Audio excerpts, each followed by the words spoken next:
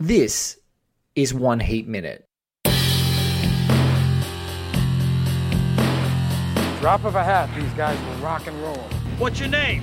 Wayne Grove. Look like gangbangers, working the local 7-Eleven to you. Robbery, homicides, take it. Give me all you got! Listen. Give me all you got! I do what I do best. I take scores. You do what you do best. I'm trying to stop guys like you. A podcast dedicated to all 170 minutes of Michael Mann's LA crime opus Heat, 1 minute at a time. Ladies and gentlemen, welcome to a live One Heat Minute at Sydney Film Festival. Now I have surprise guests. I have a great guest. They're going to get introduced, but what I just want to do really quickly is surprise even the friends that have joined me. Some of you have actually been on the podcast before, but do a super special surprise live from LA at 2 a.m. in the morning is Joe Lynch. Hello, Joe. Please go on the screen. Hello, Joe. Hey. Joe. Come on, let's switch this screen, guys. I want to see Joe's face. He can see me. You can be formally introduced to the drunken madmen, as you call them. Oh, boy. Here we are. Yes! Yes! There he is. Look at that. There's the wonderful LA skyline. I am currently 13 minutes away from the location that you guys are going to be talking about tonight. I think you guys are in the cafe tonight, right? That's right. We're at the Kate Manalini's cafe scene. Boy. 90th Well, minute of the movie. You guys are in for a treat tonight. And yes, and good day to all you drunken bastards. And so I just want to quickly, for my special drunken bastard guests, before they get their formal introductions, gentlemen, can you please stand up and wave to Joe? So, Joe, you can put faces to names. Stu, Luke, Garth, Joe. Hello, there we go. You guys look drunk as hell. And you would like the T-shirt. I know you might not be able to see, but it is the famous One Heat Minute sort of celebratory T-shirt that I got put together from Kate Manalini's diner scene on my shirt. So thank you, Joe. Thank you so much. Joe Lynch has been a huge part of the show. He's an American filmmaker. If you guys don't know him, he's directed the awesome Mayhem, Everly, and a soft spot for a lot of LARP fans. Knights of Badassdom, which I have a really soft spot for, and Peter Dinklage really was the guy who he kicked off his whole career. Take credit for it, Joe. Sure. Joe's been such a huge part of the show. World. Joe's been such a huge part of the show, and I did not think a 2 a.m. Wake up, but he actually was out at a midnight screening of Bullet. Is that where you were tonight, Joe? Yes. There's a place down the street called the New Art Theater, which has been one of those great repertory theaters that's been around forever. They were showing Bullet tonight. I've been doing some research for my new movie, and actually I was just watching Heat, so this was kind of cinema serendipity. But yeah, Bullet was playing, and but I had to leave Bullet just so that I could be on this. Because Blake just felt like the other guests were probably just going to be too sloppy to be able to get through the rest of this evening. So had to call me from LA. But look, I love this podcast, and you guys are doing such a bang-up job. Just remember to call me when you get to the heist, because that's the good stuff. You're all in. You're all in for the heist. Awesome. Guys, I'm going to let Joe go. Ladies and gentlemen, thank Joe Lynch. Huge round of applause. Joe, you're a legend. I love you. Thank you so much. We're going to get into this actual podcast. Thank you, Joe.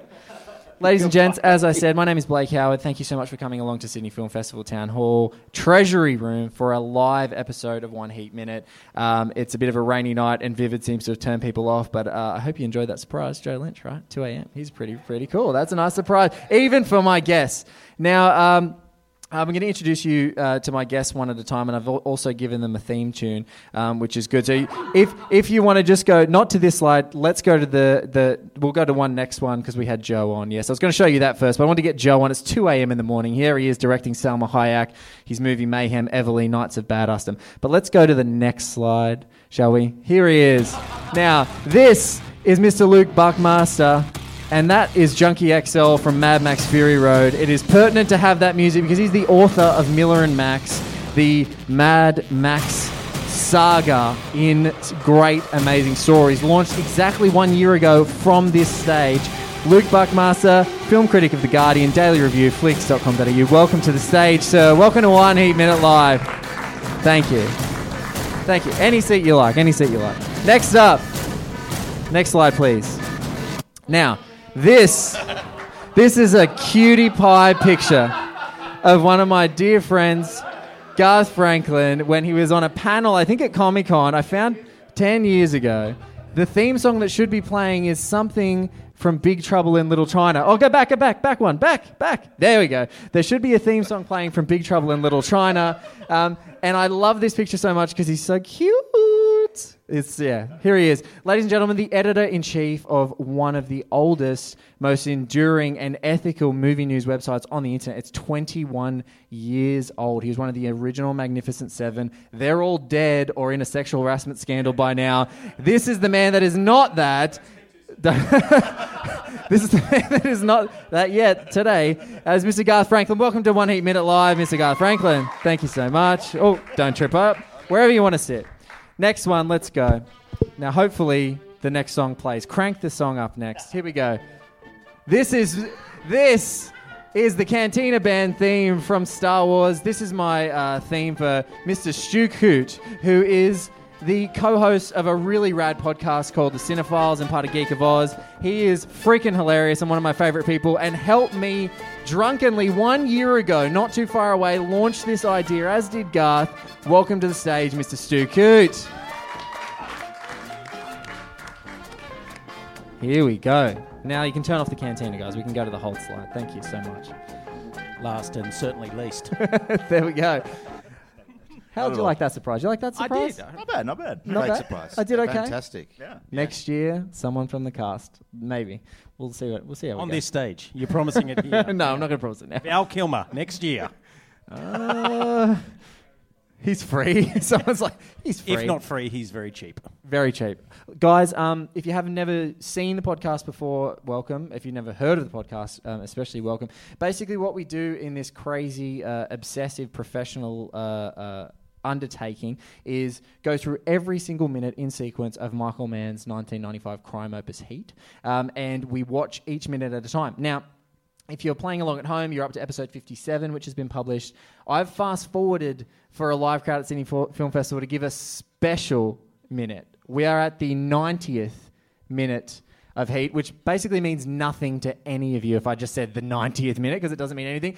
But for fans of the movie, you'll know this 170-minute movie has the most dynamic, the most iconic, and probably the most inimitable scene that could ever be put to a crime epic, which is a conversation between Robert De Niro and Al Pacino, between Neil McCauley and Vincent Hanna. And it's like a climax in the middle of this movie and sort of action-packed machismo movie. And we're going to unpack it. We're going to watch the minute together.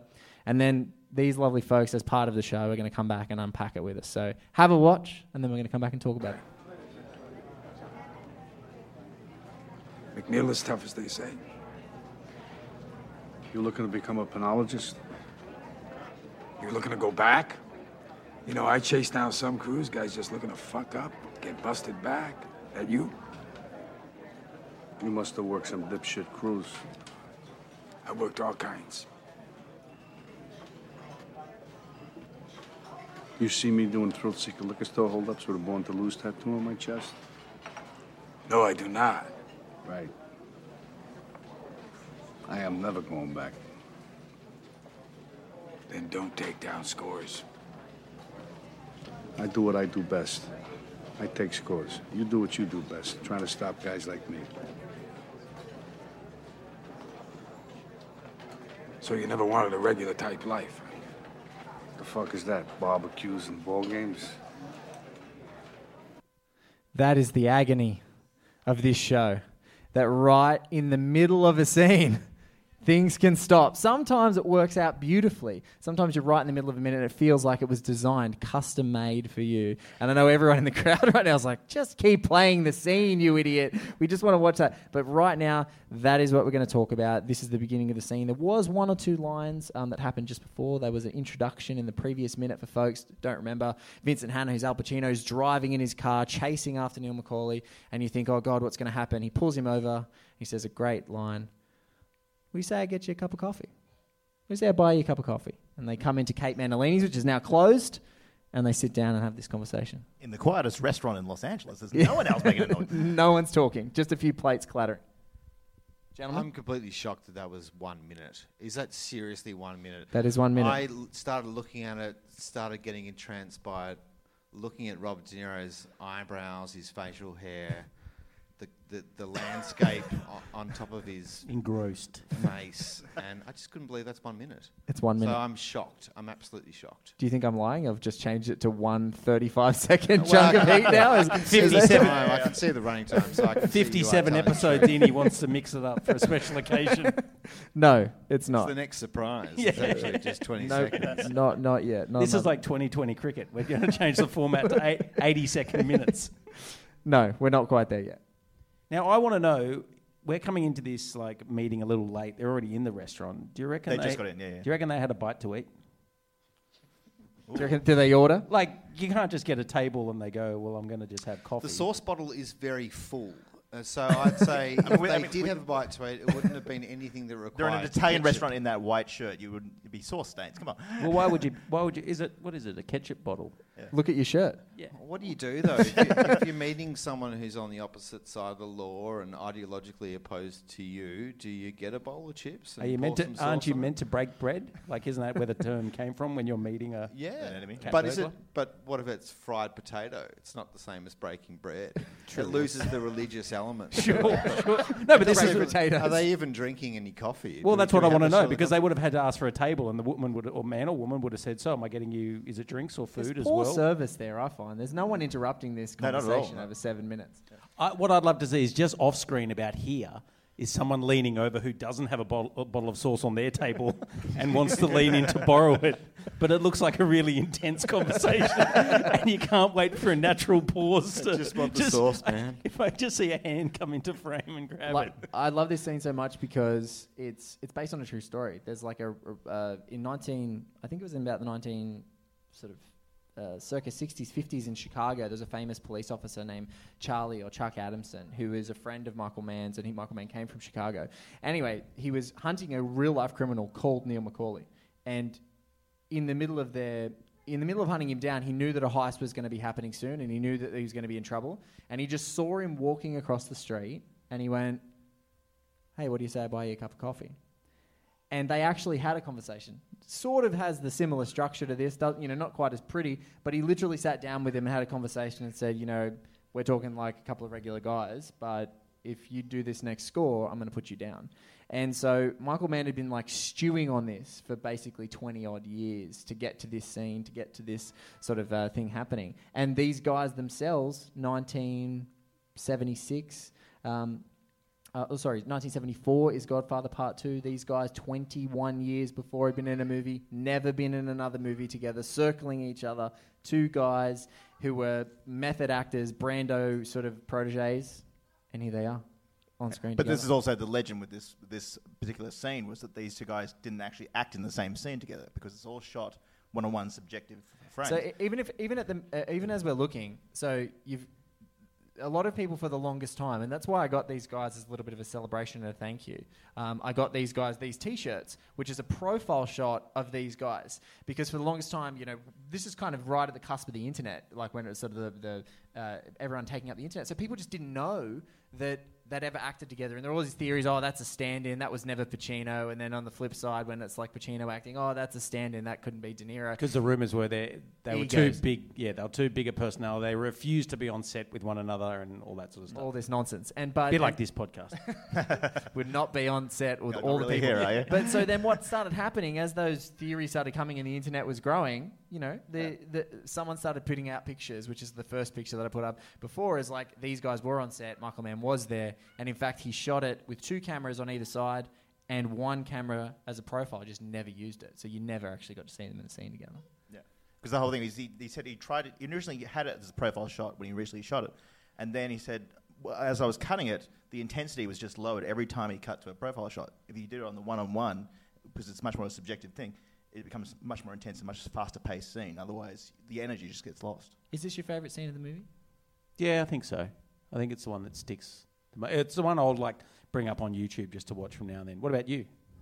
Because it's probably one of your favourite lines, isn't it? The Born to Lose tattoo on the chest. Yeah, it's one of my. These are my.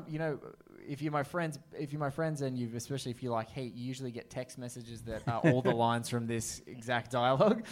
What do you see me doing? 3 thrill ticket liquor store holders with a Born to Lose tattoo on my chest, Which takes a long time to write. It does. I've got good. You thumbs. just cut and paste. I've just got a notes. I just copy and paste. But yeah, I'd have to say this is like Michael Mann started making movies late because all of his contemporaries are folk like Francis Ford Coppola, Martin Scorsese, John Cassavetes, and they all made movies in New Hollywood, right? Sort of 68 to 80. He went and made TV. He made Miami Vice. So he gave us those delightful flamingos and tight white pants and all the other great things that came out of the first series of Miami Vice. Bruce Willis's career, Liam Neeson's career. They came in as villains in Miami Vice.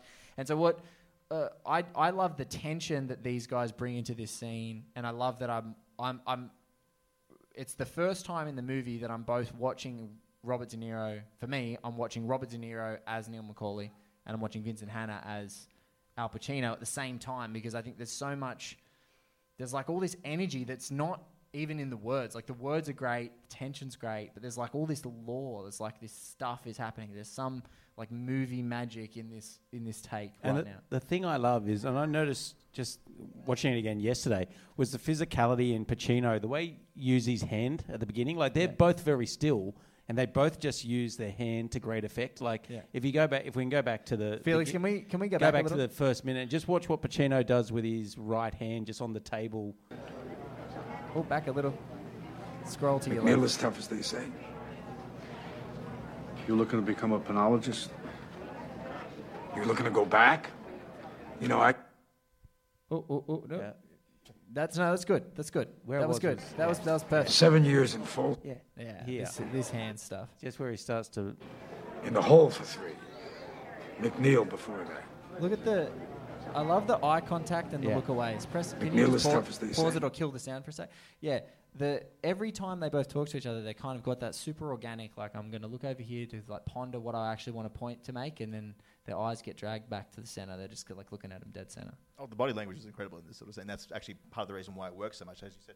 With De Niro, he's incredibly controlled, and that's the whole point of his character. He's like entirely efficient. All the mannerisms he can exude under control, tight control. Yeah. And whereas Hanna's almost like a fireball, just like holding in when he turns. Yeah. And we've seen him go off at everyone else who's underneath him in this film, to date. So we've seen him like yell at people and really sort of bully people, and he knows he can't do that here. No, that's what's great about... Because Neil will just get up and leave. Yes. Because he can't keep him there. I think this film kind of leaves you at multiple points just begging for a moment that's crystallised drama between two people on opposite sides of the law. I mean, it's based in a version of LA that's really a concrete jungle of characters, and the structure is very sprawling. I mean, how many talking parts are there in this, Blake? 76? Yeah. I think 76 we found. There's an enormous amount of talking points. So when you get to this scene where it's two key characters played by the titanic forces of these actors, it's a moment where you take a breath and you actually have time to pause and contemplate the animosity, because a lot of this film is a very sprawling canvas of Los Angeles as this concrete jungle of personalities intersecting. I'm sorry, my daughter, if people are hearing on the recording, the garble, it's my 18-month-old who talks as much as I did at her age. She really wants to interrupt one heat minute, but that's okay. I love what you said, Luke, about just now, about these guys. But cat and mouse movies are... thrilling for this very reason. You know that, the crooks are seeing the whole picture. They've built the puzzle, and we're watching these great cops, hopefully, people who are good at their jobs, like putting all the puzzle pieces together and actually figuring it out step by step as you're going through it. The cool thing about this scene, which I love and I think makes this entire film, is Vincent knows the game that he plays. And the way to change the game, or the way to completely shift the tension, if you like, is to go, oh no, I'm just going to go talk to this guy. Well, they've already shown their hand from the heist where they make the noise. Yeah, well, they show their hand there, and then also that they get looked at. Yeah, they get seen in the warehouse yard. So let's just go straight to it. You want to know what they're looking at? Yeah, looking at us. Look at us. But I mean, a lesser storyteller would have set this this would have been in the police station in an interrogation room trying Is to that, do. is Trying that to do you this. saying Christopher Nolan's a lesser storyteller than Michael Mann? Maybe. Yeah, actually I am. You heard it here first. Come on down, Nolan. But what a great setting to do it. Like, who would set this, of all places, like these two icons going at each other in a dingy little diner? I said The it. Christopher Nolan thing is a Dark Knight reference, though. It would be weird if the Joker was just ordering a coffee And Batman diner too. and having a casual conversation. Yeah, That- sure. That would Would be it? slightly odd. I reckon it might put a whole new twist on the Dark Knight. May have solved a lot of the problems. But with a lot of the films like this stuff, normally the conversation is much more antagonistic. Whereas with here, you basically have two hunters. There was a good description of this. Two hunters putting their weapons down to discuss the methodology of their kills, essentially. Yes. You don't get that kind of thing in most other movies. It's much more sort of, I'm this clear-cut hero. I see myself as the villain. That sort of thing. Yeah. It's not sort of dimensional. And there's a little bit of antagonism at the beginning here. Tiny bit, where yeah. they're like, Just is posturing, this, but nothing. Is this your life? Is that your... And then they sort of They're two both alpha Los relax. Angeles males. There's always Yeah. posturing. Yeah. I think that's a great point because each of these characters actually believe they're the hero of their own stories. Yes. I mean, there is, if you look at it from a legal point of view, a hero and a villain, but life and this film is a little bit more complicated than that. They both believe they're doing the right thing. Much. And I think that it's... What happens, I think, is like as you stretch this out, there's right now we can still appreciate Neil as being a professional. Like we've seen him kill someone in the armored car vehicle, but that was out of necessity and like a rogue dude. We've wanted him to put that guy down because he doesn't want it in that moment. I don't want to kill people. I don't want to kill any innocent people. So you can still kind of see that he's an all right guy. Even up to the bank heist later, there's still that. But right now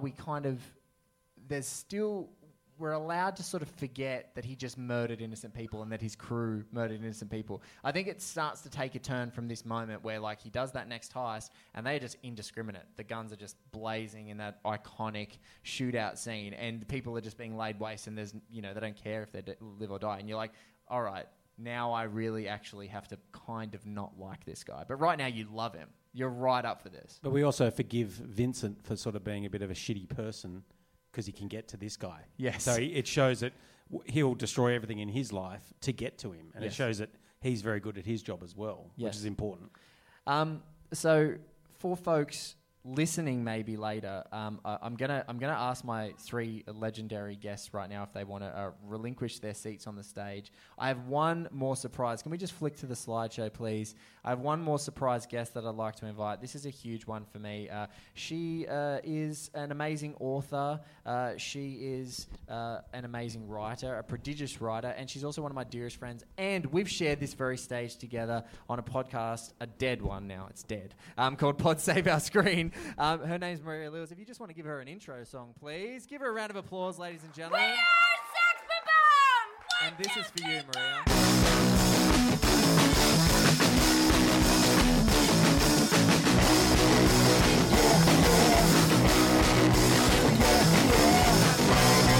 Lemonade stasis. Mama serpentine. I got a breathalyzer. And my body's clean.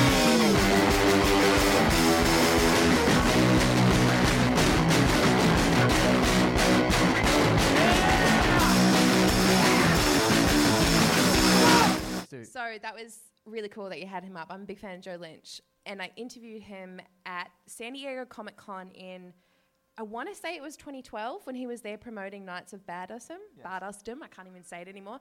But I got to meet Peter Dinklage for the first time and Ryan Quanten was there promoting it. And it was just, I don't know, it was just really weird. I was like, wow, it was like 6 years ago. It's really cool. It totally seems like the kind of thing he'd be into, this podcast and your shit. I mean, there's a term endearing. Like, he's picking up what you're putting down. Exactly. And so I get this text, 9:52 p.m. Yeah. Would you say Heat's your favourite movie of all time? This is what best friends do. They just don't fucking listen to you at any point in time because clearly I just wanted to be crystal fucking clear. Like, I get it. You're doing a minute-by-minute podcast on a 3-hour movie, but I just want to, like, let's just get it out of the way. Is it definitely your favourite movie of all time? And my response was one word, unequivocally. She went, righto. Are you 100% sure you want me on 1 Heat Minute tomorrow night if I'm not enthused about the movie? And so what I said was, absolutely. So Yeah. you've seen this movie for the first time. I have. First time. I'd never seen Heat before. I think mainly because it just seemed like a lot of boy shit. And I definitely felt that way after the movie too. I was like, boy shit. Yeah, okay, cool. But it was also one of those things that's interesting about going back and revisiting a classic that you've never seen before, but has influenced countless other movies.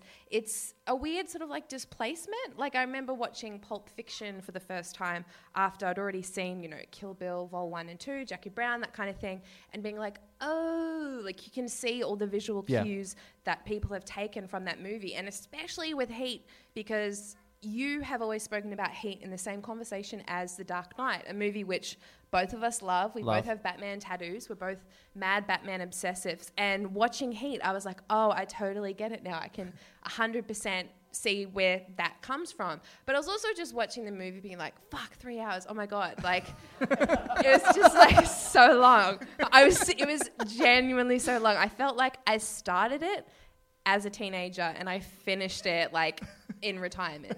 It was incredibly long. And I was watching those opening credits as well though and being like, fuck, this movie runs so deep. Like the cast is incredible. Besides like, obviously it's all about having a massive boner for De Niro and Al Pacino and Val Kilmer and whatever, but it's like Tone Loc, like Funky Cole Medina. Yes, he is like, in this wow, movie. thing. And he's really good. He's good. I was like, that's upsetting. How dare he like be semi-proficient? But also Ted Levine or Levin, however you say his name, Buffalo Bill, Yeah, from Silence of the Lambs. Exactly. Is she a great big fat person? Like he's in there. Wes Studi, might I say, one of my favourite villain roles from Deep Rising, which came out I think maybe 2 years after Heat. Yeah. But like But he was a killer villain also in Last of the Mohicans. He's amazing. He's incredible. Incredible. He's just got that face, like that don't fuck with me face that you just are inherently drawn to on screen. But also the Basque Assassin from The Jackal, one of my favourite movies of all time and totally underrated, with the 2-inch bangs, just being like such a massive Diane bitch. Venora, for anyone who's listening and they don't know what we're talking about, Pacino's wife in the movie For the Justine. 3 people and Richard Gere's partners who have seen The Jackal. Stu's nodding. There he is.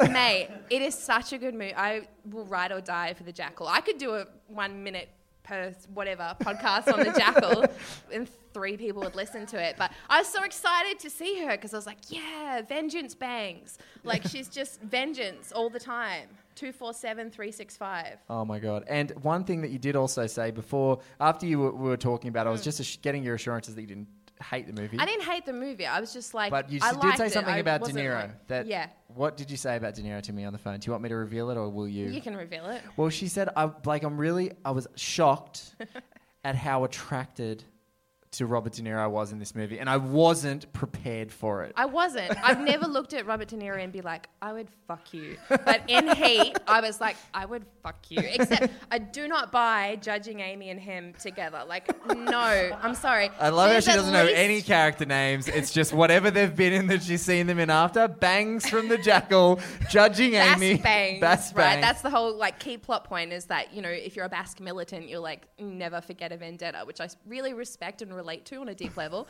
But like him and judging Amy getting together, I was like, don't buy it. Nuh-uh. 20 years difference? Like, come on, guys. Don't buy it. There's a really funny story about that because in the 20th, it's now nearly the 25th anniversary of this movie. Around the 20th anniversary, they did this awesome refresh of the movie. They screened it, had the entire cast there, Michael Mann, all the big actors up on stage. And someone asked a great question to Amy Brenneman, who plays Edie in Judging this movie. Amy. She plays Judging Amy in another thing. But she remembers reading the script and going, oh, no, I hate this. It's too much violence. I'm not going to do it. And Michael Mann's no, that's precisely why we want you to do it. Yeah, you want somebody who's like everyone else in that world is comfortable by it and used to it, and you want someone who the violence and the horror and like the everyday death, like just the cash might go to work, get a sandwich, might be shot in the neck-ness of it. Like that's just part of the job. You sign up for that.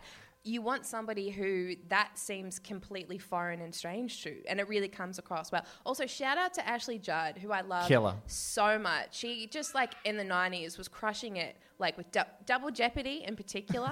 But what was the other one she did with Morgan Freeman, where he's Alex? the Girls. Kiss the Girls. Yeah. I always think of like the second one because it was directed by Lee Tomahiri, who I'm a big fan of. But Kiss the Girls, she's so good. Double Jeopardy, like let's go, man. Ashley Judd rocks, and I love her as like. Let's say like origin story of Jackie Weaver in Animal Kingdom kind of thing. Like is that your that's secret how theory? with the hair and like a little bit like rough and edgy, and I just like sick of Val Kilmer's shit. I was sick of it after 5 minutes. I looked at that ponytail and I was like, get out. Hank Azaria is not the exit choice. Like just be by yourself for a bit. Don't like rely on another gross man. But then there was that really nice scene that she had with the detective when they're holed up in the apartment, and he's like, Hank Azaria calls her bitch, or like, do it, bitch, whatever, bitch. I'm like, oh god. And the detective's like, don't you fucking talk to her like that. And I was like, maybe you guys could like sort it out, you know, once this is all over. McKelty Williamson, you reckon? I think that's a great theory. I'm happy with it. Yeah, I think so. And she that just has to hold the weight of this gesture. She's incredible. Oh, that scene on the balcony. That you were talking about favorite scenes before. Yeah. The scene with her on the balcony and the little hand motion she makes to Val Kilmer, the way she looks at him and the way that he looks back at her, the lighting, the mood, the score. That's my favorite scene from the movie by far. And we're here. We're in the middle of the other iconic scene in the movie. Yeah. It's really funny that you said that. There's a really great upcoming episode that I recorded a long time ago, actually, with an Aussie editor named Luke Doolan, who's he's been Academy Award nominated for making a short film. He's edited a bunch of stuff. He's from Blue Tongue, right? Blue Tongue. All the Boys? guys who made like Animal Kingdom and stuff. He's in that wheelhouse. And I asked him. I sent him a note and I said, "What's your favorite scene that you'd want to do in the movie?" And he said, "The Ashley Judd hand scene." Like, so he's already locked that down. Otherwise, I'd say you're welcome to come back. I'm no longer doing multiple minutes, despite the fact that I can. It's even scarier that this 170 episode project it could go bigger. I can't believe you chose to do this for this movie. Like, I understand it's your favorite, but still, like 3 hours. It's just under 10 minutes under. Oh, yeah. All right. I'm not going to say what I was going to say. Let's get back. Let's get back to this minute. Yes, this. So minute. you actually like this minute, though? Yeah, I did. I really liked it. As a writer and as a person who you love true crime stuff, so I would imagine you would eat sort of the weirdness of this scene up. For sure. Like, was mad keen for it. And I love a good dialogue scene. Like, I'm one of those people who... I never can work out whether this is a compliment or like a fucking dig. But like people come up to me and be like, "Oh, I really loved your book. You write dialogue really well." And I'm like, "Thank you." Because in a book, like you have so many pages, it's like most of it has to be sort of like narrative, like you describing things and stuff like that. So whenever someone's like, "Oh, you write dialogue well," or "I like the dialogue," I'm like, I hope that's a compliment. Like I hope that means I'm not doing the rest of the stuff shit. It is. But I especially like this scene because I'm a big fan of... It reminded me of The Wire a little bit, right? Yeah. There's a lot of moments in The Wire where you have, not just between McNulty, but between a lot of different people who are ideologically opposed and technically should be on the other side of whatever the line is, you know? Yeah. And there's a really great scene actually between, a bunch of them, between McNulty and Stringer Bell, played by Idris Elba and Dominic West, respectively, where they have discussions about stuff. And you kind of get this idea that if it was a different situation, if it was a different time, those people would get along. And you can see these two guys relate to each other on a very deep level, but at the same time know that this is going to end like pretty horribly. And I also really like the scene because it's the most restrained Pacino is in the whole movie. Yes. And I don't. You weren't a big fan of Pacino in this movie. I don't enjoy him as an actor, and I didn't like him in this movie. It's just like that fucking great ass scene. I just kept thinking of on Hollywood Babylon when Ralph Garman does a great ass, and I'm just like, oh fuck me, get him out of here, hose him down, get him out. You see, this is the problem of you seeing it in isolation. So very recently, it was my first time on the big screen, and Vincent, like Neil is so intense. Like when you're sitting in a dark room and you've got a screen there and you've got all this dialed in focus, like Neil's intensity, which happens really, like you can see it in the screen that we were showing before. When you see it in the frame for so long and everything about it is there, all the Pacino bits are actually relief. Like it feels like gallows humor. Like, you know, he finds out they're like, "Vincent, we can't trace the cell." Oh, that's wonderful. Bang. And he's like, "I'm sorry, the damn chicken got over it." That's also really authentic as well Yeah. to that job. Like I was a police reporter for several years. That's how I started out my writing career. I was 16 and finished high school and started working at the local newspaper on the police beat. And the sense of humor that you have and the things that you discuss with detectives and your contacts and your sources, and this is before social media, so you couldn't just like search on Twitter poo jogger and be like, oh, there's all the answers. This was like when you had to fucking get out the phone book and build contacts with people and know who you could speak to and do this thing called death knocks, where you would literally find out the relatives of people who had died in some horrible way that was newsworthy for the paper and go knock on their fucking door and be like, hi, I'm really sorry, you know, do you have any comment for the paper? Like really rough stuff, but the kind of humor you develop in and around that, like I always wonder, like, who was I before that happened? Like before I was a police reporter, because that humor stays with you, and that's the way people deal with it. It's the same for like paramedics, emergency workers, like anyone who has to deal with some really heavy stuff day to day. The type of humor is really black that you develop as a coping mechanism. And so what's great about it when you watch it in the context of that focus and there's no distractions is that like they're like pressure valve releases for you. So like I understand what you're saying, like he's big and he's all over the place, but and the restraint is there. But I tell you what, like he was an MVP in the screening, that the most recent screening that we watched. It was just so wonderful to see him. Like you're just like, oh, thank God, because the intensity, the score and the mood of this film, there's so many moments where you're like completely fired up. But let's talk about this. You like these guys, this scene, and particularly in these performances. Are you into their performances in this scene? I'm into the chemistry between the two of them, and like definitely in a homo way, you know, like there's something, there's a magneticness about the two of them. Like they're attracted to each other and have a respect for each other and for what the other person does, even if that is like an illegal armed robber who may occasionally have dealings with Henry Rollins in a terrible box blazer for no explicable reason. It's so upsetting. Tone Loc, Henry Rollins. He was casting out of the punk scenes in both punk and... Is it William Kitchener? Is that how you say William his name? Fichtner. Why did I go Kitchener? Anyway, I love him, and I love his really high cheekbones that just bounce. He just plays villains, like really interesting kind of oily villains. That was like a big takeaway, is like so many people were oily in this movie. I just wanted to shampoo it. Like Hank Azaria especially, I just like wanted to shampoo you with some Head and Shoulders, exfoliate you, sort it out, because it was just like, ugh. But that's kind of the point, is it's supposed to be a little bit gritty and make you feel a little bit dirty just by association. Well, speaking of lather, let's get my entire panel of awesome people back on the stage. So we're going to bring one more chair. Please welcome them back to the stage. You're staying up here. Sit down. Gentlemen, please join us back on the stage. I'm going to be the moderator person from the side here. Garth, you can take this seat. Oh, look, you're going to sit on the floor? No, sit on the chair. Sit on the chair. There you go. My daughter is attempting to sort of be a streaker in the middle of this podcast. She's trying to add another woman to the panel, and I respect that. I appreciate it. Hazel? She'll be there. She'll be there soon. What have we missed in this scene? What have we not? What has not been said in this scene other than the boundless amount of performance? Why were people so goddamn obsessed with this $60 million movie? I was thinking about what you said before, Luke. How you were saying, like, what were they eating? And the discussion of whether it was fries. And I imagined it like a Lady and the Tramp scenario where they had a hot dog and they were like, like taking little like line of dialogue, bite of the hot dog, just getting closer and closer and closer together. Let's go to the tape. I think let's just go to the video ref. I don't think I saw that in the scene.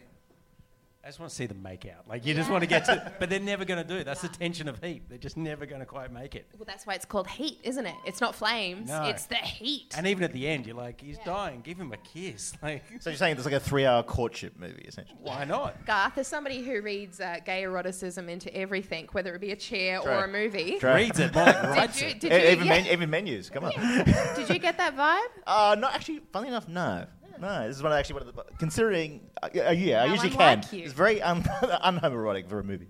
Now, did you know Keanu was meant to be in Val Kilmer's role? Would that have changed things for you, or... About what? Would you have liked to see Keanu in that role? No, it's the character. It's not about who it is. I thought Val Kilmer did a really good role. I'm just not like into like super aggressive masculine dudes smashing plates next to, you know, their partner's heads and shit. I'm just it's called problem solving. That's how we do it. He escalated it. Yeah, cool. I would have killed him in his sleep and then taken the kid and left. So I don't think Stu is not a spokesman for the Me Too movement, just unequivocally. I don't think it would have made much difference. But like, I really liked Val Kilmer. I thought he did a really good job. And also Jeremy Piven aging backwards. Yeah. He's in oh God, I feel, is it the, no, it's, I want to say it's the Pelican Brief, but like it's one of those they had like 10 John Grisham movies. They were just like jizzing them out every like 6 months for a period in the 90s. And I remember seeing him pop up in one of those with like he had like the receding hairline and he just looked way older than what he actually was. And it's interesting, like obviously to get more money, like you sort yourself out, get some teeth whitening, slip into Entourage. Oh, the plugs. Yeah, plugs the plugs, bro. Plugs help. Speaking of plugs, let's plug the actual scene that we're meant to be talking about right here. These guys were both such huge actors in the 70s, acting in similar lines to each other. Where does this scene rate as their best scenes in their career for either of these guys, for you guys? I don't know if they're doing enough to be their best. I think they're having fun together, but I don't know if it's the ultimate. I like that though. Like I don't know if you need to necessarily be like, you know, screaming Stella at the sky for it to be like what the Academy consider like a flashy performance. I really like the restraint. That's probably one of my favorite things about it. And the little things, the little hand gestures that you guys were talking about before, and the eye contact and stuff like that. And the dream sequence is what does it for me. When they start I know it's not this minute strictly, but when they start talking about the dreams, which was it ad-libbed that De Niro they both ad-libbed and he just went with him when he said, and the way he sort of leans in and you start to see the little fractures and the light coming in between the two of them. I love that when they start going back and forth. Well, for a movie that's so based on intense action for a whole bunch of the runtime, to have a scene like this, which is very sedate, be the crux of the movie, it all basically centers down to this scene, ultimately. And it's not long. Like, what's the conversation scene in Hunger? That's like 20 minutes back and forth, isn't it? Yeah. With Liam Cunningham and Michael Fassbender. I think it's... Oh, this is longer? pedantic. No, I think it's about 17. Like, you're really close. Yeah, so I love that scene. And this what a weird pull to pull Hunger into this. But this, in terms of like the one-on-one conversation, in terms of like the way... That's got a lot more time to play with. Like, this doesn't have as time to set it up. But the thing as well is, like, Hunger, there's really nothing going on... there's nothing going on in the background. It's all about what's happening in the foreground. There's not much of visual interest. And in this, it's the exact opposite. There's so much stuff. The scene is so busy. People moving around. How many extras would be in that scene? How many people have to be to be coordinated doing stuff? And for you to still be focusing in on them. Like it's and also as a performer, I'm sure that'd be really hard. Like somebody, you know, fucking around in the background or like fake pouring coffee and stuff like that, and you having to be so laser focused on this one other person sitting across from you. Yeah. I think in terms of whether it's their greatest performances, my opinion is it's not. But I would add to that. My answer is but a very significant caveat in that I think Michael Mann was quite deliberately casting them for their baggage. Rather than casting them against their type. So with a film with 75 people in speaking roles, these guys, yes, they're the marquee actors and they're right on there in the poster and they're very pivotal to the dramatic velocity of the film. But I think he is very deliberately coasting on a very brilliant couple of careers that came before it. Because Pacino's best work is Dunkachino in Jack and Jill. I think still holds the record. Well, the other thing is, like, from a directorial point of view, how hard it would be, like you say, 75 speaking roles, right? But so many of the people in those speaking roles are ones who've basically their bread and butter has been really oddball specific character roles. I mean, I keep bringing up Ted Levin, but like he was just in The Alienist and I was like, what? But he's also like from Home Alone, and it's just like somebody who's like a chameleon. They completely wipe out everything they've done before as they jump from thing to thing. Kind of same with West Study, except for his face being so specific and iconic. It's like it must have been such a challenge to try and manage so many talented people who are talented for very specific reasons in scenes or like a few lines of dialogue alongside heavyweights like Pacino, like De Niro. So it's a really great point because you've got all these chameleons around that aren't distracting you, and I think for the most part, I think De Niro does an amazing job just sort of living in the skin of Neil McCauley. He gets into that grey suit and he's just there. Like he does De Niro stuff. Stu often teases that his head doesn't ever go off a 45-degree angle for the entire movie. But Exhibit A, Your Honour, looking up on the screen in this moment. But that's because he's always dodging bullets, you know. He's just like, the muscles are built that way. And so, but there's that sort of look. But I think here, there's a couple of smiles, a wry smile or two. There's a couple of knowing things. Luke, we're not going to get started. There's not a smile in this minute we can examine, so don't get started on this right now. I like examining smiles. It does disagree. It's a callback to previous episodes. Said the serial killer. But in this moment, every single pass roll, you're looking at Serpico across from Taxi Driver. You're looking at Michael Corleone, from the younger version of Ito. You want everything in that. Like you've loaded all into this scene. You throw it at it all the time, and you can't wait for it. And you're like, it's almost the part of the movie where they're like, okay, I'm going to just take off the costume that says I'm Vincent Hanna, and I'm Al Pacino right now, and I'm Al Pacino across from Robert De Niro, and we're going to give you a school in how to actually perform and like emote and convey things with all that beautiful restraint, Maz, that you were talking about. Yeah, and I think you're right. If you push it too far the other way, it's just what's the point? Yeah. Like you've got to have a quiet moment between them to make it land so well. And especially like this movie is all about the juxtaposition of quiet and loud. It's those quiet moments that come before, a semi-trailer crashes into an armoured van. It's that gunfight, which is like intensely right, loud. yeah, the gunfight, and the stakeout, and then literally broken by the literally all that stuff. It's like how he positions a quiet moment alongside a loud moment, and even the score is used like really minimally. Like it's just the action is the thing that is sort of like you're hearing, like you really hear every sound effect.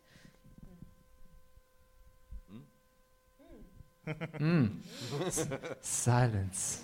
Like that now. We just paired it. Contrasting silence, loud silence. Guys, I think that's all we need. I just want to say a huge thank you to my guests from my left to your right to left. So we've got Mr. Luke Buckmaster. Again, he's the writer and film critic in the Australian Guardian. Film reviews at flicks.com.au, as well as film writing and acclaimed author, Miller and Max. Give him a round of applause, please. Thank you.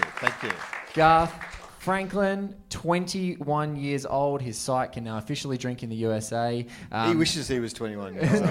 Oh, yeah. As young as that's quite a different thing. As young as that beautiful photo. I was going to say so much innocence, but we know that's not true. No, absolutely not true. But one of the most, I actually said in a recent podcast, so you would have already heard it if you followed along on the podcast. He's actually going to have a boring biopic if it was just about his website, because he created the most ethical movie news site online, and it's boring. So sorry. We'll have to go to the personal life to get there. Thank you, Garth. Give Garth a round of applause. Huge thank you to my former permanent co-pilot on Pod Save Our Screen and one of my dearest friends of all time, Maria Lewis, a prodigious author and talent, and just so much fun to talk to, which is a huge surprise guest for the show. Thank you so much, Maz. You're the best. I love you.